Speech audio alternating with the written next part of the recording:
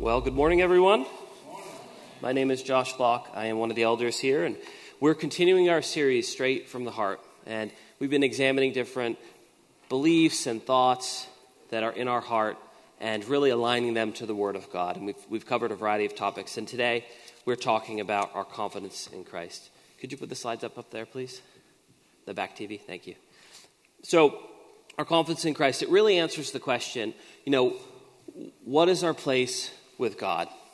How does God view us? And at its fundamental level, it's really the gospel, our confidence in the gospel. And I was thinking about this. My kids, when they were younger, we would build like Lego towers, right? And so they would, as a little kid, they would just start stacking blocks on top of each other. And then what happens to the tower? Inevitably, it falls over, right? Because they just do one little block and keep going up. And they hadn't learned to have that strong foundation when you're building. And that's what this is today. Our confidence in Christ is really our foundation. And it's our foundation for how we'll live and walk as Christians and as believers. So our main text is from Colossians 1:15-23. Christ is the visible image of the invisible God. He existed before anything was created and is supreme over all creation. For through him, right, this is Jesus, for through him, God created everything in the heavenly realms and on earth. He made the things we can see and the things we can't see, such as thrones, kingdoms, rulers, and authorities in the unseen world. Everything was created through him and for him. He existed before anything else, and he holds all creation together. Christ is also the head of the church, which is his body. He's the beginning, supreme over all who rise from the dead, so he is first in everything. And for God in his fullness was pleased to live in Christ. And through him, God reconciled everything to himself. He made peace with everything in heaven and on earth by means of Christ's blood on the cross. And this includes you, who were once far off, far away from God. You were his enemies. You were separated from him by your evil thoughts and actions. Yet now he has reconciled you to himself through the death of Christ in his physical body. And as a result, he has brought you into his presence. And you are holy and blameless as you stand before him without a single fault. But you must continue to believe this truth and stand firmly in it. Don't drift away from the assurance you've received when you heard the good news. The good news has been preached over all the world, and I, Paul, have been appointed as God's servant to proclaim it. So let's pray. Father, your word is living and active. It's true. It's eternal. And as we talk about our confidence in you, would you help us to have and stand on a firm foundation, to know the truth, and that the things that are lies, the things that are not true would be stripped away. Thank you for your word, and thank you for being in this place. We welcome you here, Father. Amen. So here's some context. Paul's writing this letter to the church of Colossus, and it's the very beginning of the letter, really the beginning of the content itself, because the first couple of verses are really about just an introduction, about praying for people, saying hi to people, that type of thing. And then Paul gets into the body, and the very first thing he does in the body of the letter is he just paints this picture of Christ. And he says things like, Christ is supreme over everything. All creation is held together through Jesus. And then in verse 19 and 20, Paul talks about salvation. And he says that it's through Jesus' blood that God has reconciled us to himself. Right? Reconciliation means that there was some type of break in a relationship, that our relationship with God was broken, and that that has been fixed, and we have been brought back together with God. And then in verse 21 to 22, Paul gets a little bit more specific. The tone in the letter almost changes when he says, and you were once separated from God. Right? How many of us know that without Jesus we were separated from God? Right? That's right, we are. And Paul goes on to say things that we were enemies of God.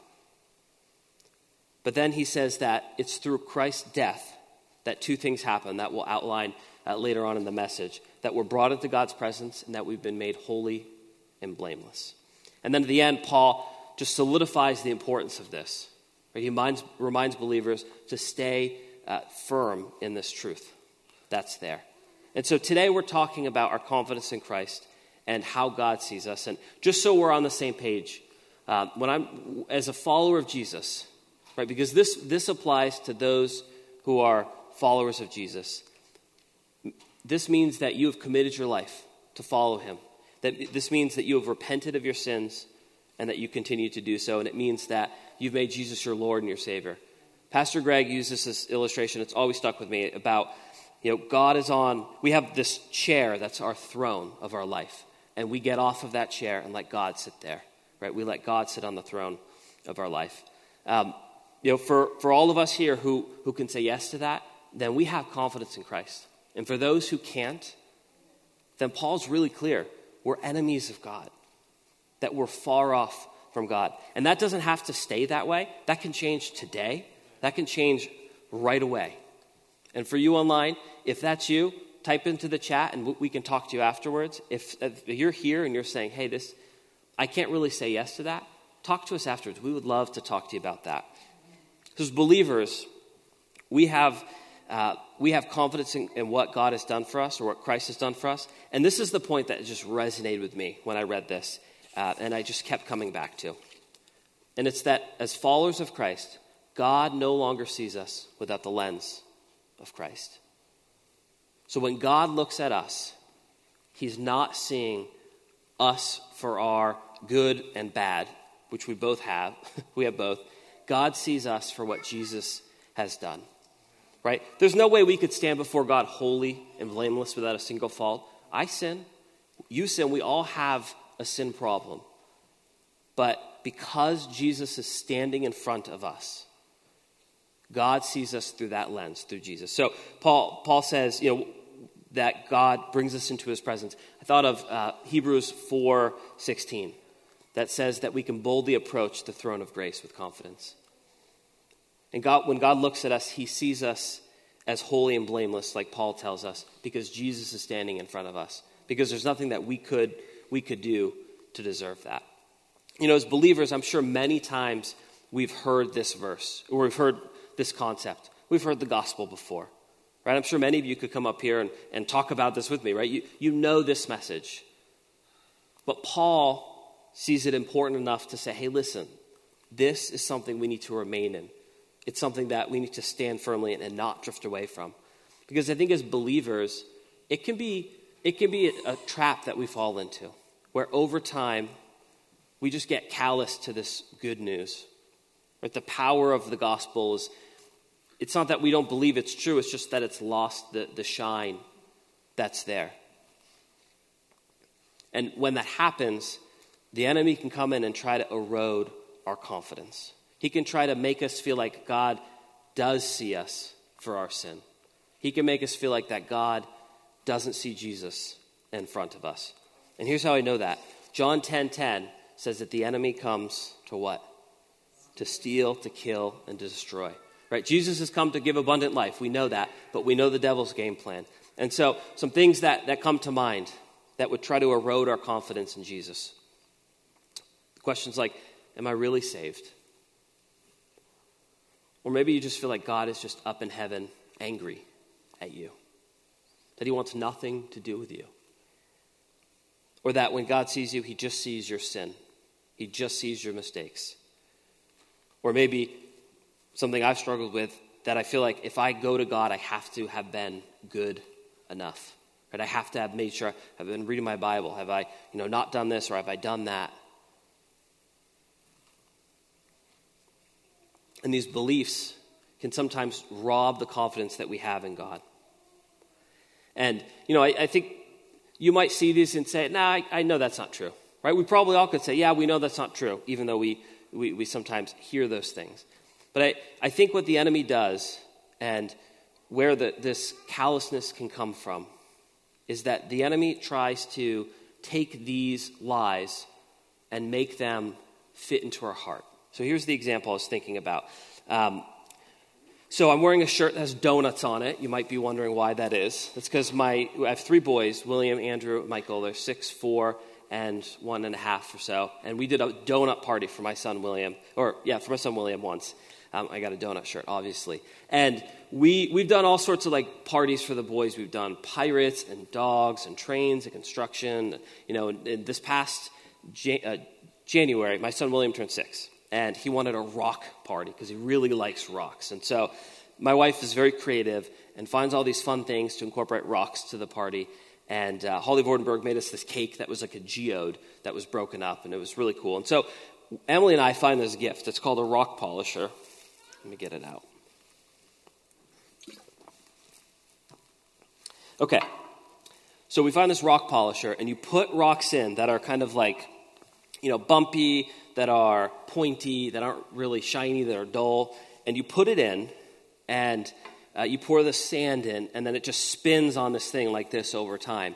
And we thought, okay, this is going to be awesome. We're going to take rocks, we're going to put like rocks like this, we're going to get stones like this in a couple hours. We're going to be pumped, right? It's so cool, great gift. And so we open up the instructions, and Emily's reading it, and it's not just like some sand. There's different stages of sand that you use. It's like 4 or 5 different levels of sand. So you put the rocks in, you pour the sand, and you put water in, and you do this process. The thing sits on the spinner, and he guesses how long? It's like 4 to 9 days that it spins. And then you do that 4 or 5 times. It's like a 6-week process to turn a rock into like a polished stone like this. So obviously we're at step like 2.5, and his birthday was in January, so we're a little behind on that. So, but here's the picture, and here's how this applies to us. Satan, it might be hard for him to just get this lie to just lodge in our heart, right? This pointy thing that we know is not true, right? But these rocks that are there, over time, he will slowly just polish and work down, and over time, over months and over years, these lies become not these pointy rocks, but these like smooth stones that just fit into our heart.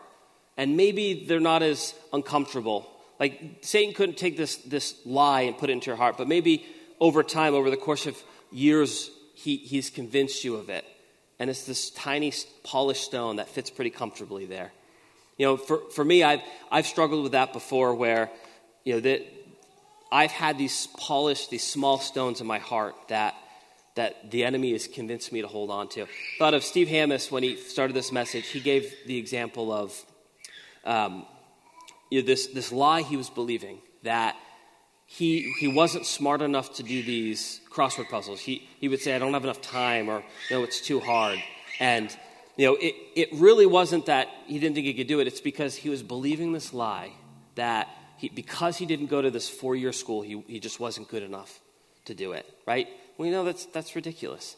And that's what Satan does. He takes these lies, and over time, they get polished and smooth, where it just kind of fits into your heart.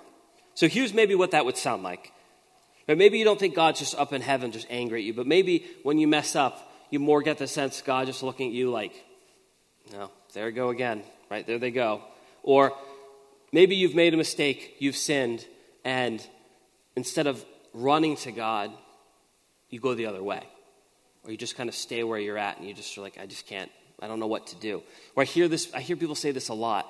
I just felt like I was too far, or I'd been gone too long, or I'd done too much. Right? And these things, they fly in the face of the truth that God sees us with the lens of Jesus. Or some that I've struggled with before, right? If I go to pray, it's like, okay, have I, been reading my Bible enough? Have I been, kind to my kids and all these things? Like I checklist, right, before I can go to God. Or you sin and you repent, which is correct, but then you just keep going back to that, saying, God, please forgive me, and you just don't let that go because you're not accepting that forgiveness. Now, let me just be clear. When we're talking about sin, listen, sin is wrong. Sin is not okay. And, when we sin, we must repent of that sin. Right? This isn't a license that we can just keep on sinning. But we want to walk in confidence. We want to walk in truth for what Jesus has done for us. And we want to identify those lies the enemy has and to take those out of our heart. So what about in our own hearts? Right? Do we have stones that are eroding our confidence? Do we have things in our heart that are maybe just sitting there comfortably or pretty comfortably because we've just had them there so long? Are there things in us that aren't true, that God wants to bring freedom from? or freedom to. Right? God only sees us with the lens of Jesus. Right? But are there things that we're believing or things that we're doing that are counter to it? Or maybe you have other stones in your heart. Maybe there are other beliefs in your heart that you're carrying around. I believe that God, it's not that I believe, I know that God wants to bring freedom. Right? For the lies that we're carrying with us, some from childhood that we're carrying with us, God wants to bring freedom. John 10:10, we see what the enemy wants to do, but Jesus came to give us abundant life. Luke 4:16, Jesus is talking, and he says, I have come to set the captives free.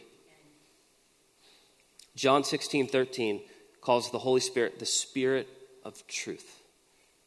He's the Spirit of truth.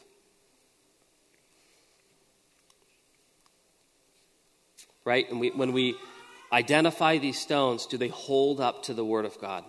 If it was like me and I'm like, I feel like I have to be good enough to go to God, I know that the Bible says there is nothing I can do to deserve Jesus, to deserve God. That's why it's so important that Jesus is in front of me, that God sees me through that lens. So verse 22, Paul says, this includes you who were once far away from God. You were his enemies. You were separated from him by your evil thoughts and actions. Yet now he has reconciled you to himself through the death of Christ in his physical body. Right? So we were disconnected from God, and we've been brought together because of Jesus. And then Paul says two things happen. The first thing that happens, he says, as a result, he has brought you into his presence. So my son Michael is 18 or so months, and we're teaching him obedience. So he gets out of the car, we unbuckle him from his car seat, and I'm holding him. I say, Michael, I want you to walk to the front door. So I put him down, and then he'll toddle over and he'll walk down the driveway, and he needs to take a right to go to the walkway to the front door. And sometimes he does it, cool, we're good. And then sometimes he'll be walking and he'll see a rock or an airplane or a bird or a dog or a car or something, and he's just distracted. And I have to go, and I have to pick him up, and I have to carry him, and I have to bring him into the house. Right? And Michael has no choice in the matter. I am carrying him into this house. That's the picture that I see here. God says, I have brought you into my presence. Right? So sometimes it's hard to feel like I just couldn't go to God. No. God has brought you into his presence. He's brought you there, and there's nothing we can do. He says earlier in this passage that God has made peace with everything on earth and in heaven through Jesus' blood. Right? God has made peace with us. So we can have confidence in that truth. The second thing that Paul says is that you are holy and blameless as you stand before him without a single fault. And this is hard for me to hold on to and to believe because I just know I'm sinful. But the word of God is true. And, as we read this, we understand we can stand before God not because of what we have done, not because we have been good enough. Matthew says that, the book of Matthew, Jesus talking, he says that God expects perfection from us. None of us can live up to that standard. And that's why we can stand before Jesus or God because God sees us through the lens of Jesus. Right? This doesn't mean we won't sin. We will sin. But it means because Jesus is in front of us, we have confidence in Christ and what Christ has done. Emily and I were talking about this, and she follows different people on Instagram that are like theologians and different things like that. And so she was talking about this point she heard where this parent doesn't teach her kids, you have to accept Jesus. They say because when you have to accept Jesus, you struggle with, well, did I accept him or did I not? Did I or did I not? The truth is, we have Jesus because God brings us to him. God brings us to the Father, right? So there's nothing that we can do. There's nothing we can do to have Jesus in our heart. Yes, we have to invite him in there, but Jesus is doing the work, and Jesus stands before us in that. So God sees us through the lens of Jesus whenever he looks at us. And Paul recognizes how important this is. He says, you must continue to believe this truth and stand firmly in it. Don't drift away from the assurance you've received. Right? So, as a church, we want this body to have a strong foundation, to have confidence in who Jesus is and what he's done for us. Paul says we have to stand firm in that truth. And so, what can we do? How can we be assured of this confidence? How do we stand firmly in that? Here are a couple things that I would challenge us to do as we take time this week. The first is find some time this week. 15 minutes is probably all you need. And read Colossians 1. Read this passage again. And just ask God, would you speak truth to me? I grew up going to Christian schools, and there were a lot of great things about that, but one of the things that was really hard was there's almost this expectation that you kind of know what's going on, like know what to do. So I would hear this phrase a lot. Well, you need to seek the Lord. Right? That's part of being a Christian, is seeking the Lord. And I don't know what that means. I didn't know what that means. Right? So here's a practical thing that I would do. This is what it would look like. I would take 15 minutes where you can have peace and quiet, or maybe you have kids and you just put headphones in, and you say, God, would you show me your truth? Would you show me? Would you speak to me? Whatever it is you want to speak. And then I would read this passage. And maybe something stands out to you. Maybe it doesn't. But if you see like a verse that just comes back to mind or makes you pause, I would just read that again. And then maybe I would write that down. And then maybe I would just write down my thoughts afterwards. Maybe put it on a sticky note in your pocket and walk around with that. But that's what meditating on the word is, and it's through that God is going to speak to you. Right? Maybe he'll start to reveal some of those smooth stones that are in your heart, that are in my heart.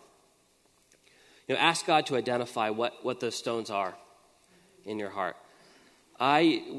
Maybe about 6 or 7 years ago, I had this one moment that really sticks out to me where, I for most of my life, I struggled with just beating myself up and feeling like I wasn't good enough, feeling like I had to be good enough. And you probably heard that come out in speaking here. And I just took some time to be alone and pray. And I just said, God, why am I doing this?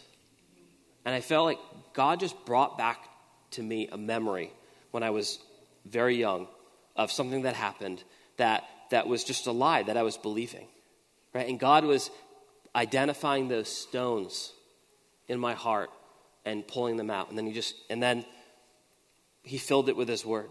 So ask God that prayer. We just saw that Jesus came to set captives free. The Holy Spirit is the Spirit of the truth. So that is God's heart for all of us here to do that. So make that your prayer. God, what are those smooth stones that are in my heart? Right? He'll know what you're talking about when you say that. Don't worry. Just say that as your prayer and then listen. And we fill those spaces with the word. Right? If we're taking something out, we want to put something in, and the word of God is going to be what will really help us with that. So one of the things I want us to do as we close is just practice this out, just briefly here. So, I believe that saying the Bible, saying God's promises and God's word back to him are the most powerful things that you can say, the most powerful things that you can pray, right? The Bible says that the grass withers, the flowers fade, but the word of the Lord will stand forever, right? Hebrews 4:12, the word of the Lord is living and active, right? So that if we can make this our prayer, it's a powerful thing to speak to the Father. So what I would like us to do, and the first service, I'm not really good at proofreading, so I kind of messed this up a little bit. So if anyone was here for the first time, maybe you noticed it, maybe you didn't. But thankfully, kind people came up and told me afterwards, they're like, hey, you missed this. All right, we're going to read this together as our prayer to God. And you can do this with most Scripture. You can do this with most Scripture. So I'd like you all to read with me online. I'm expecting you to read as well. So, go ahead, let's do it. Ready?